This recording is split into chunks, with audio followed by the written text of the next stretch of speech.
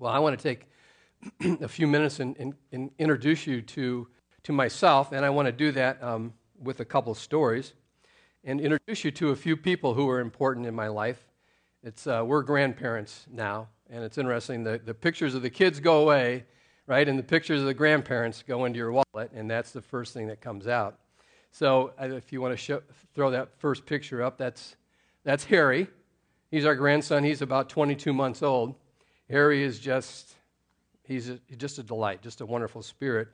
He's the son of our youngest daughter, Molly, and her husband, Joe. Just an amazing couple. They've known each other since they were little. They went to Awanas together. We all knew they were going to get married before they knew they were going to get married. So a couple weeks ago, Molly was sick, and we had Harry for a couple nights. And with his sensitive nature, sometimes he has a hard time sleeping. And so first night was pretty good. The second night was a little challenging. And so I ended up with Harry laying on me, with me sitting on the couch in our den, and it was not a very restful night by any means, and it was trying. It was trying my patience a little bit. He finally fell asleep, and I got a little sleep, but about 5:15 in the morning, I feel this stirring on my chest, and I'm going, oh no, oh no, oh no. And sure enough, pretty soon this little face pops up, and almost like he is in the picture, he just looks up at me and smiles, and then he takes his little hands and parts of my face, my body, and just smiling. And I tell you, all the aggravation of the night was gone, and my heart was just bursting with joy. And isn't that the case, that joy just overwhelms any struggles that we have? So that's Harry. So the next picture is of Viola. She's our 2-month-old little granddaughter. And Steve mentioned Katie, went to school with Katie. It's Katie and her husband David's little girl. Now, Katie and David are both grew up in music theater, went to college and started careers in that, and they actually met through doing a show together. And their first scene together was actually getting married. And so I think there was some kind of prophetic word in that. And, a couple years later, this is now their leading lady, Viola. And again, she smiled at me for the first time a couple of weeks ago. And again, I can't tell you the joy that just gives you. Do you know that God gives us amazing capacity to love? And when we love purely, that capacity grows. If you think about that, when Harry came along, there was just this overwhelming sense of more love that I had for him. And then Viola came along, and it's not like I had to take the love I had for Harry and give part of it to Viola. He just gave me a greater capacity to love. And that's the amazing thing about when we love purely, our capacity to love grows. On the same hand, when we love impurely, that capacity to love gets divided, something to remember. Well, all the joy from those two, and of course our daughters and now our son-in-law, started 38 years ago. There you go. Steve says I should go back to that look, but I told him I don't think that's possible with the lack of hair in my head at this point. 38 years ago when Diane and I said I do. And that begat what today. Yeah.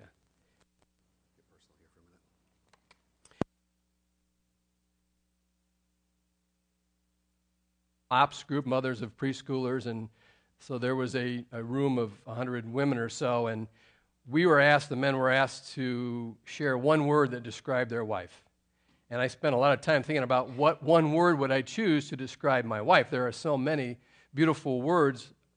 So I actually prayed about it, and God gave me the word hot. Now, I know God is not disrespectful, and I know He's not going to want me to stand up in front of a room full of women and say, my wife is hot, right? So I prayed into that a little more, and what He showed me was a vision of a light bulb. And He said, Mike, what happens when you turn a light switch on and a light bulb comes on? It becomes hot. Right? And the longer it stays on, the hotter it becomes. He says, that is your wife. She is a light to the world. She is hot to the world. She is a light in my life. She is very hot to me. And so that's my description of Diane. It's been an incredible journey for the last 38 years, and there have been some significant obstacles along the way. Much trauma, as I would say, has been thrown up on us. Yet, despite all of that, this past Easter Sunday, we found ourselves just embracing and just sharing how blessed we felt with all that the Lord has bestowed upon us. It did require a lot of work to get there. It requires a lot of work to stay there, both individually and together. It always does. And I would say that 33 or 34 of those 38 years have been mostly really good. The other 4 or 5, and really the last 4 or 5, have been mostly amazing. And I believe the reason why is because God revealed to me that I had become content with a really good marriage, but that He didn't create marriage to be really good. He created it to be what we call epic. He didn't create really good. He created epic. And so together we started pursuing our understanding of what God's design is for marriage and how to live it out.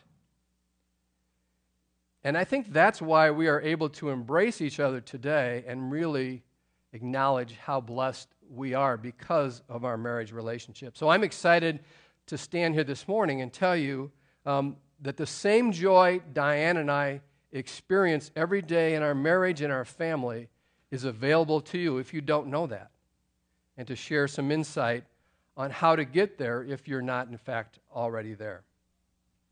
And I appreciate you kind of adding that disclaimer at the beginning, because I know all of you are not married, and I would just say this, if you are thinking that you're never going to be married again, we have a young man at our church who had taken a vow of celibacy, and now he is very happily married. And so you never know what God is going to ordain. But I do hope that what I share is relevant to you, whether you're single, married, getting married, whether you're a teenager, something that you can latch onto and carry forward with you. I chose a very traditional wedding ceremony verse for you this morning. You've heard it many times as you've witnessed weddings. You may have even had it shared at your wedding. We often ask couples in our marriage workshop or counseling to reflect on this verse and to just kind of write down, what does that mean? What did it mean back then when you got married? What does it mean to you today? And we kind of get this blank stare. It's in the second chapter of the Bible. It is God's pronouncement about what He has created in marriage, and yet we have spent very little time even thinking and reflecting on it. It's from Genesis chapter 2, verse 24, and it says, "Therefore a man shall leave his father and his mother, and they shall become one flesh. A man shall leave his father and his mother and hold fast to his wife, and they shall become one flesh. The man, and by inference the woman as well, shall separate themselves from the authority and legacy of their parents and create something entirely new." Now, they're building on the foundation of all the good they have been taught, but with none of the restrictions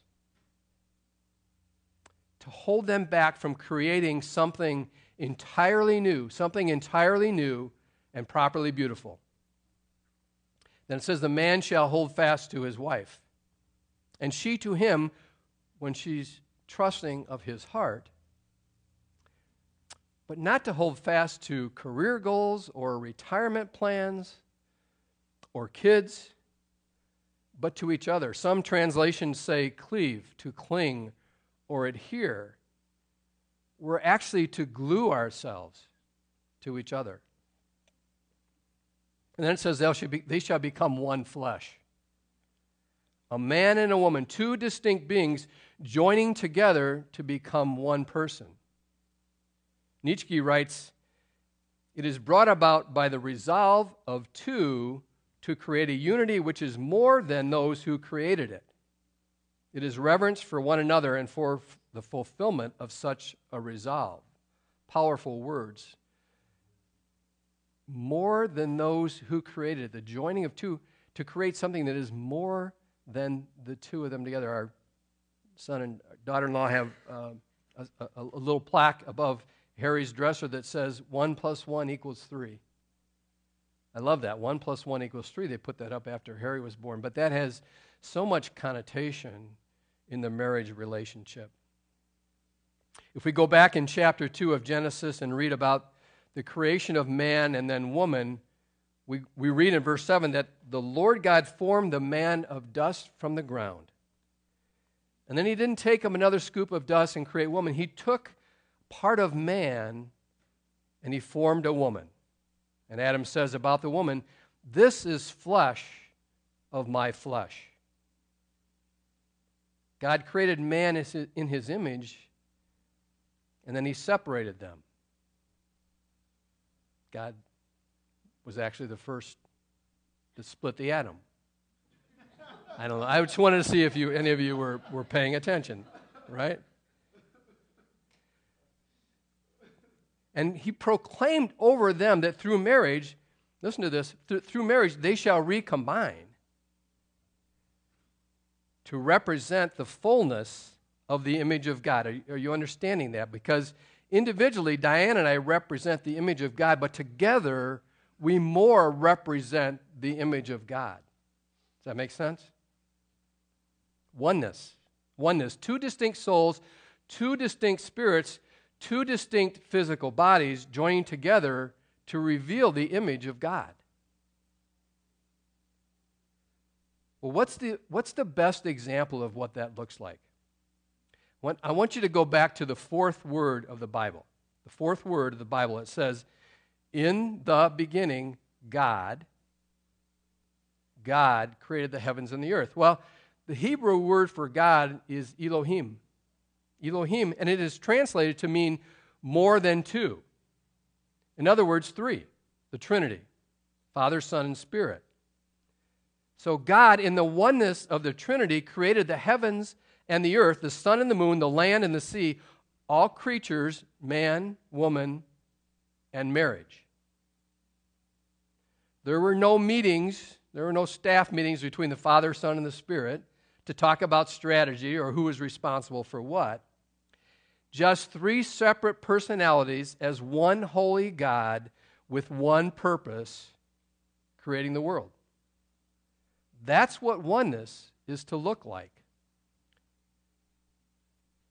What Elohim has created is perfect in every way, including the sacrament of marriage. And then with infinite wisdom and knowledge, that's said sarcastically, he gives us responsibility to manage it. Now you got to kind of wonder about God at that point and go, I've created this amazing thing, and now I'm going to give you the world, not just marriage, and now I'm going to give you, man, the responsibility to manage it. But he does know what he's doing, doesn't he? But he created us in his image, which means we are also creators of what is good. You follow that? He created us in his... He's a creator of everything that is perfect, and we are in his image. Therefore, we are creators of what is good as well. So that means that through the power of the Spirit of Christ within us, we have the capability to create our marriage in his image. We have the capability to do that. And the question I would challenge you with this morning is, what are you creating in your marriage? What are you creating in your marriage? Have you ever even thought about it from the standpoint of what the two of you are creating? Have you ever thought about what it's supposed to look like? There are many different models of marriage in the world today, right? Each of you brought an idea of what that was supposed to look like into your relationship based on what you experienced, what you grew up with. But mostly what we have done is we have taken what God has created and we have recreated it into our own image, into our own design. In fact, Adam and Eve started the recreation process shortly after when the snake came into the garden. And God's response was this: to the woman he said, "Your desire shall be for your husband, and he shall rule over you." Your desire shall be for your husband, and he shall rule over you. Now, I did some study on that, trying to figure out what exactly that meant. I think every man would want his wife to desire him. That's not what that means. And I found some teaching by Jeff Van Vonderen, a pastor, and he said this, that when God pronounced that, he was simply revealing the self-centered core that was beginning to motivate each of them. The woman would continue to try to draw life and nurturing from a man who was not capable of filling these deep needs. Never was, never will be. And the man would be forever trying to rule over the woman, either aggressively or passively, trying to keep her quiet about his inadequacy to fill her needs. Each would demand love, respect, nurturing from the other. Demand love, respect, nurturing from the other. And as the generations of their children passed, men and women would forget that they were never supposed to draw their life from each other. How many of us live our marriages with the intent of drawing life from the other? Never intended, not part of God's design. There really is only one model that is good and right, and that is the model that was given by the one who created it in the first place. R.C. Sproul says this: nothing in the world can be properly understood unless it is understood in terms of God's design and plan. Nothing in the world can be properly understood unless it is understood in terms of God's design and plan. So, Adam, if you think about it, if you're using a chop saw to cut a 2x4, you're not going to use that same chop saw to trim your fingernails, are you? It would work. It would work, nor would you use fingernail trimmers to try to cut a 2x4. It is not what it was designed for. We have to look and use things in the way that they were intended and designed. And so we have to go back and try to understand what God's intent and design was for marriage. So Tim and Kathy Keller wrote this great book called The Purpose of Marriage. It's been instrumental in Diana and I in our journey, and I think we would say it is required reading for every premarital counseling, for every couple going into marriage, and for every couple. And they kind of break it down into 4 parts. The first is contained in Genesis chapter 2. Again, we're way back in the beginning, where God proclaims that it is not good for man to be alone. I'm grateful that he understood and did that. Now, understand that woman was not an afterthought. Okay? He created woman after man, but there was always the intent to do that, because in the prior chapter, it says God creates man and then gives them dominion over the earth. Not him, them dominion over the earth. So he already knew what was coming, and out of the man he creates a suitable helper, woman. And she is a helper in the sense that she is required in order for man to fulfill his purpose, and vice versa. She is required in order for man to fulfill his purpose, and he for her. So many of us, I think, are led to believe that woman was created so that man would have someone to love them. Right? But the truth is just the opposite. Woman was created so that man would have someone to love, because that is our purpose. Our purpose in life is to love. The fact that we are loved in return is a great benefit, but the purpose is to love. Woman was created so that man could fulfill his purpose to love, and she could fulfill hers by loving him. The second is to be fruitful and multiply and fill the earth and subdue it and have dominion over all of it. That's Genesis chapter 1:28. You guys have all done a good job here. There's a lot of children, right? That's great. It's organic growth, I guess. The purpose of having children is to expand God's kingdom on earth by training them up in the way they should go. That's from Proverbs chapter 22, verse 6. By training them up in the way that they should go. So it's interesting, if we think about that, children are not created for our happiness, right? That's called a pet. They're not created for our bidding. That's called a maid or a butler. But rather they are created to live as children of the King, not to glorify us, but to glorify the King as humble and obedient servants. And if you think about it, there's nothing selfish in the first part about loving another. There's nothing selfish in the part about raising up children in the way that they should go. But again, when you fulfill your purpose as parents, I showed you a minute ago, you live into what God intended, and you receive great joy as a result. And then third, God wants you to understand and learn how to love and be loved unconditionally. How to love and be loved unconditionally. On your website, it says this about your series. It says, for the next few weeks, we will be looking at how a relationship with Jesus can help us to redeem all of our other relationships. We believe God created the marriage relationship first and elevated it to its place of significance because it is in the marriage relationship that we learn how to be Christ-like in all of our relationships. Let me say that again. God created the marriage relationship first and values it, I think, higher than any other relationship between two people because it is in that relationship that we learn how to love unconditionally and receive love unconditionally in every relationship in our life. Marriage draws you into greater intimacy with Him because it is a revelation of His love to you.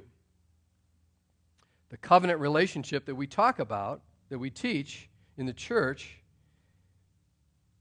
the covenant relationship of marriage is God's plan for teaching you this love. Let me read a quote again from Tim Keller in The Meaning of Marriage. It says, on the one hand, the experience of marriage will unveil the beauty and depths of the gospel to you. It will drive you further into reliance on it. On the other hand, a greater understanding of the gospel will help you experience deeper and deeper union with each other as the years go on. We talk about life being a merry-go-round and we want to get off. Understand that God created us to be on a merry-go-round with the gospel and marriage, and we should want to stay on that. We want to be on that because as you go deeper in your marriage relationship, you go deeper into the gospel and your relationship with God. And as you go deeper into your relationship with God, you go deeper in your relationship, in your marriage. It's a beautiful thing. Over the years, Diane and I have learned that there is great benefit in being transparent and vulnerable. That's intimacy, being transparent and vulnerable with ourself, with God, and then with each other. At one point I wrote this, I think I was journaling one day, and it says, I became intimate with my own emotions, brokenness, and gifting. I came to grips with who I really was, good news and bad.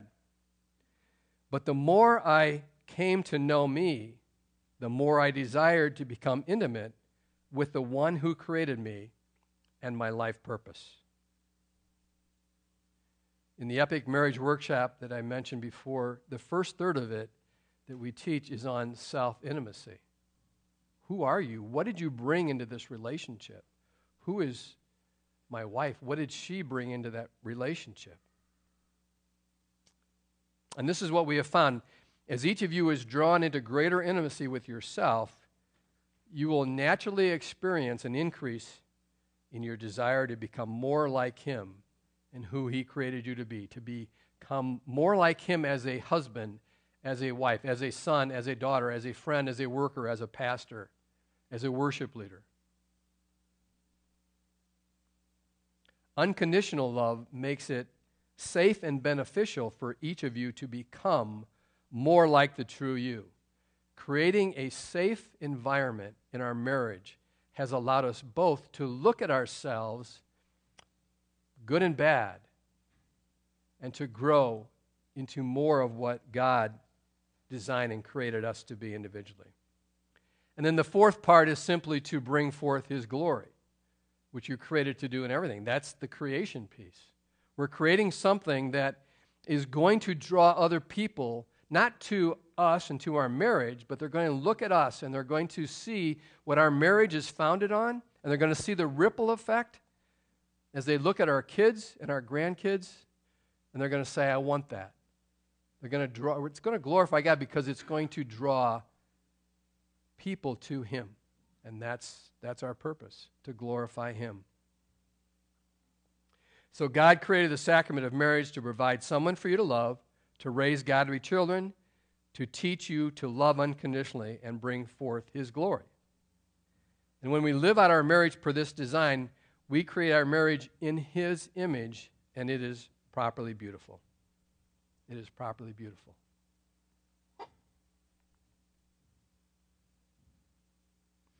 Well, I was going to take a quick survey here and see how many of you are actually living that out in your marriage, but I don't know you that well, or you don't know me that well, and so I don't want to embarrass any of you this morning. But I just want you to think about that for a second. How well are you living out that purpose in your marriage? Is that stuff that you've known all along? Is that what you were taught in your premarital counseling? Or is that today kind of a whole new understanding of what this marriage relationship is supposed to look like, what the purpose of this marriage is supposed to look like? Well, I think it's important for us to also understand what gets in the way.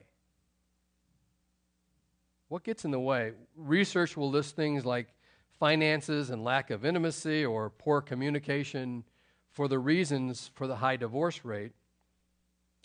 But the greatest obstacle, the root of all problems in marriage, is evil.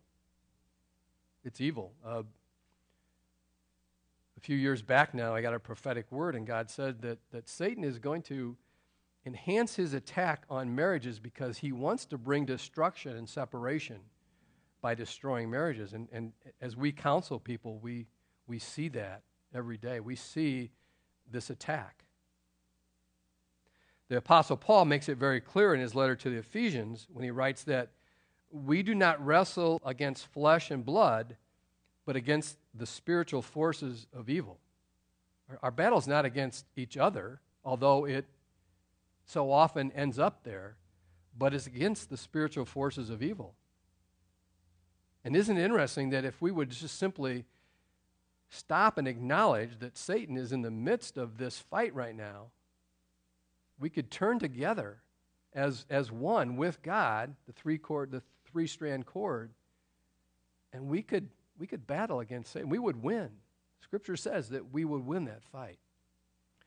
But it is the sole purpose of Satan and his army of evil, to turn us away from God, and therefore from good, and therefore from epic marriage.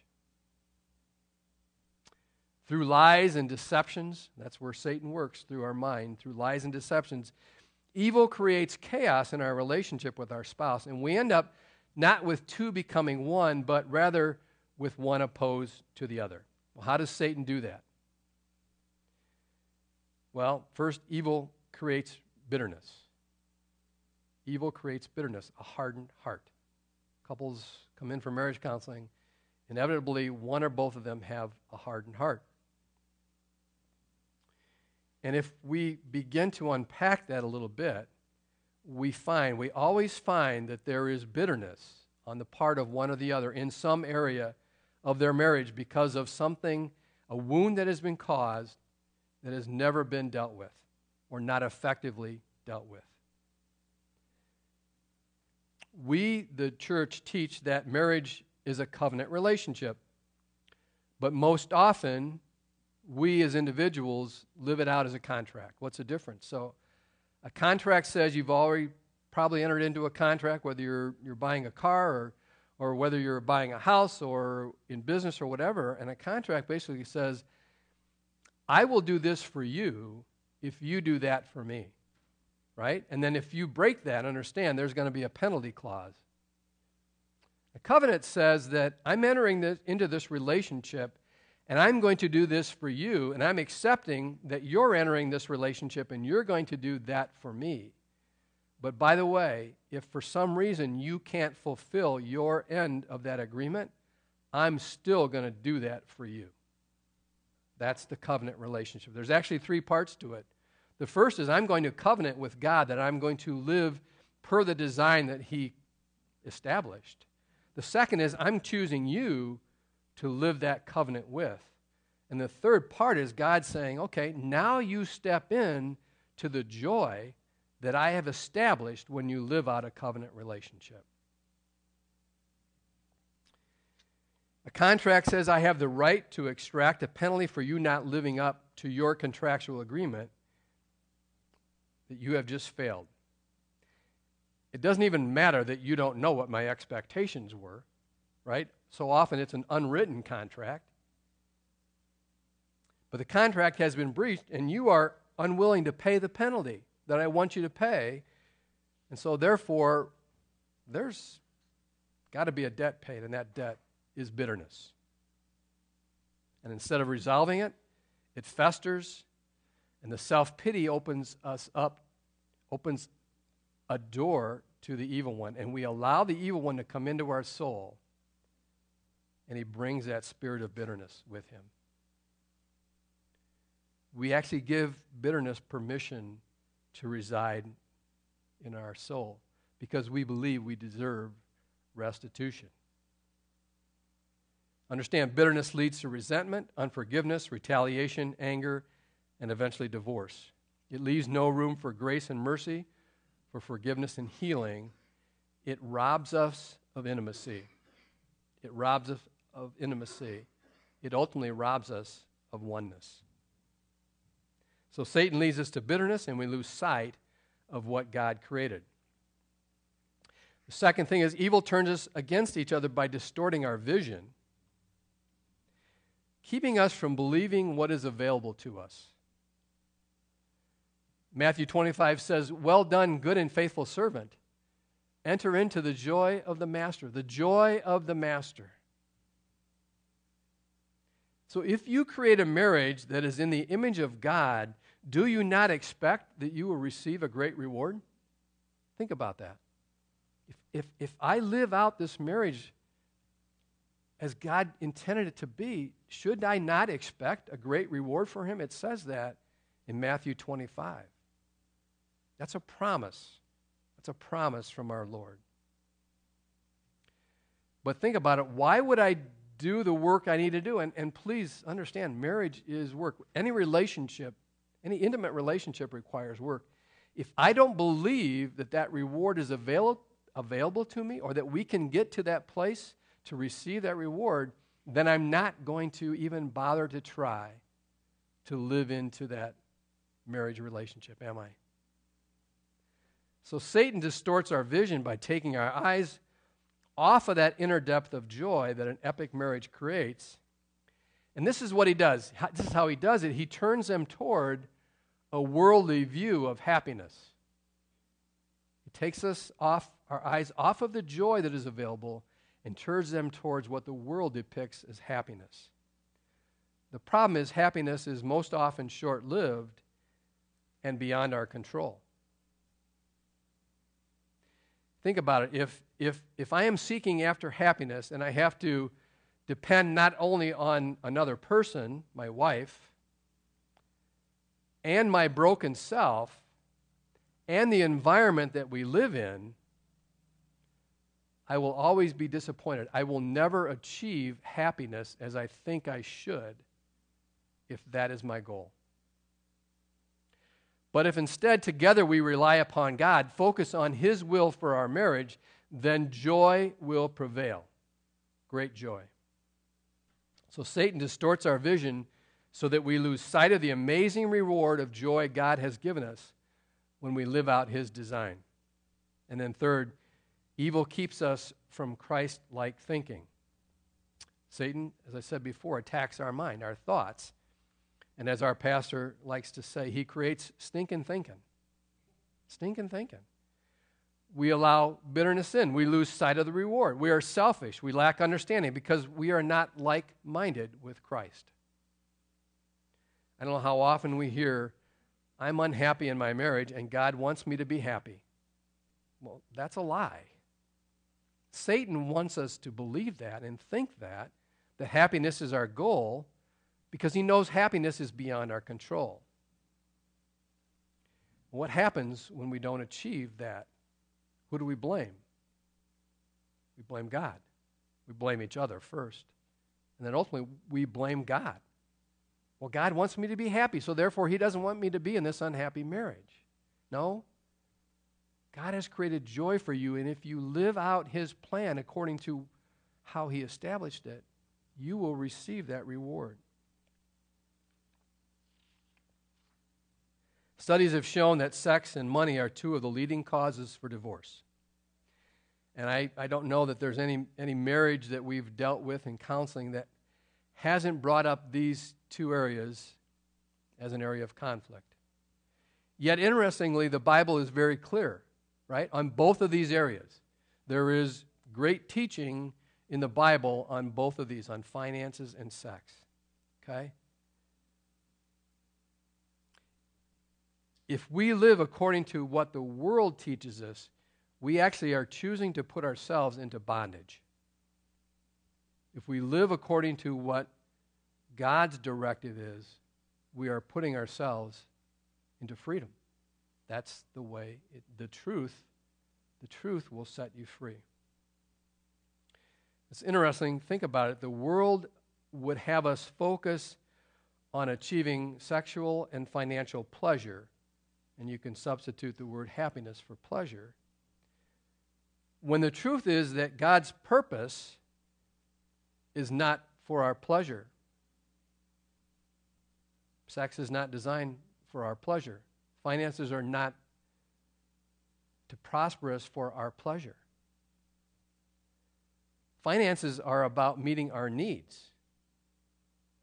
Prosperity is a possible benefit, but we are to be content regardless, trusting and having the freedom to know that God will provide our needs. And sex was created as a great gift by God, but it was created for intimacy, not for physical pleasure. That's a side benefit of it. Sex was created for intimacy. And if we don't think of it in that sense, we will lose sight of what God's plan was, and we will miss the joy that God has created for us to have. So stinking thinking changes our focus to ourself rather than to God and our spouse. I think maybe last week or whatever you were taught in the series that we should do nothing from selfish ambition or conceit, but in humility count others more significant than yourselves, from Philippians. That's so true in the marriage relationship. So true in the marriage relationship. We need to count our spouse as more significant than ourselves. That doesn't mean that we count ourselves as insignificant. It just means that our spouse is more significant than ourselves. So go back to our text again. Therefore, and this time let's look at it from Mark's gospel as Jesus spoke these words. He reiterated the words of the Father and says, "Therefore a man shall leave his father and mother and hold fast to his wife, and the two shall become one flesh. So they are no longer two, but one flesh." And then Jesus adds this command, and it is a command. "What therefore God has joined together, let not man separate," as he addressed the hardened heart, the bitter heart of the Pharisees. So hear this. We need to understand this. God does not put forth any restriction, any command like that is not, number one, in our best interest.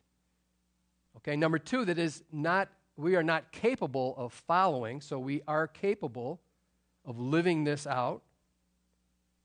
And I didn't say that, I want to rephrase that because it's not our capability that allows us to live that out. It is the Spirit of Christ within us that allows us to live that out, okay?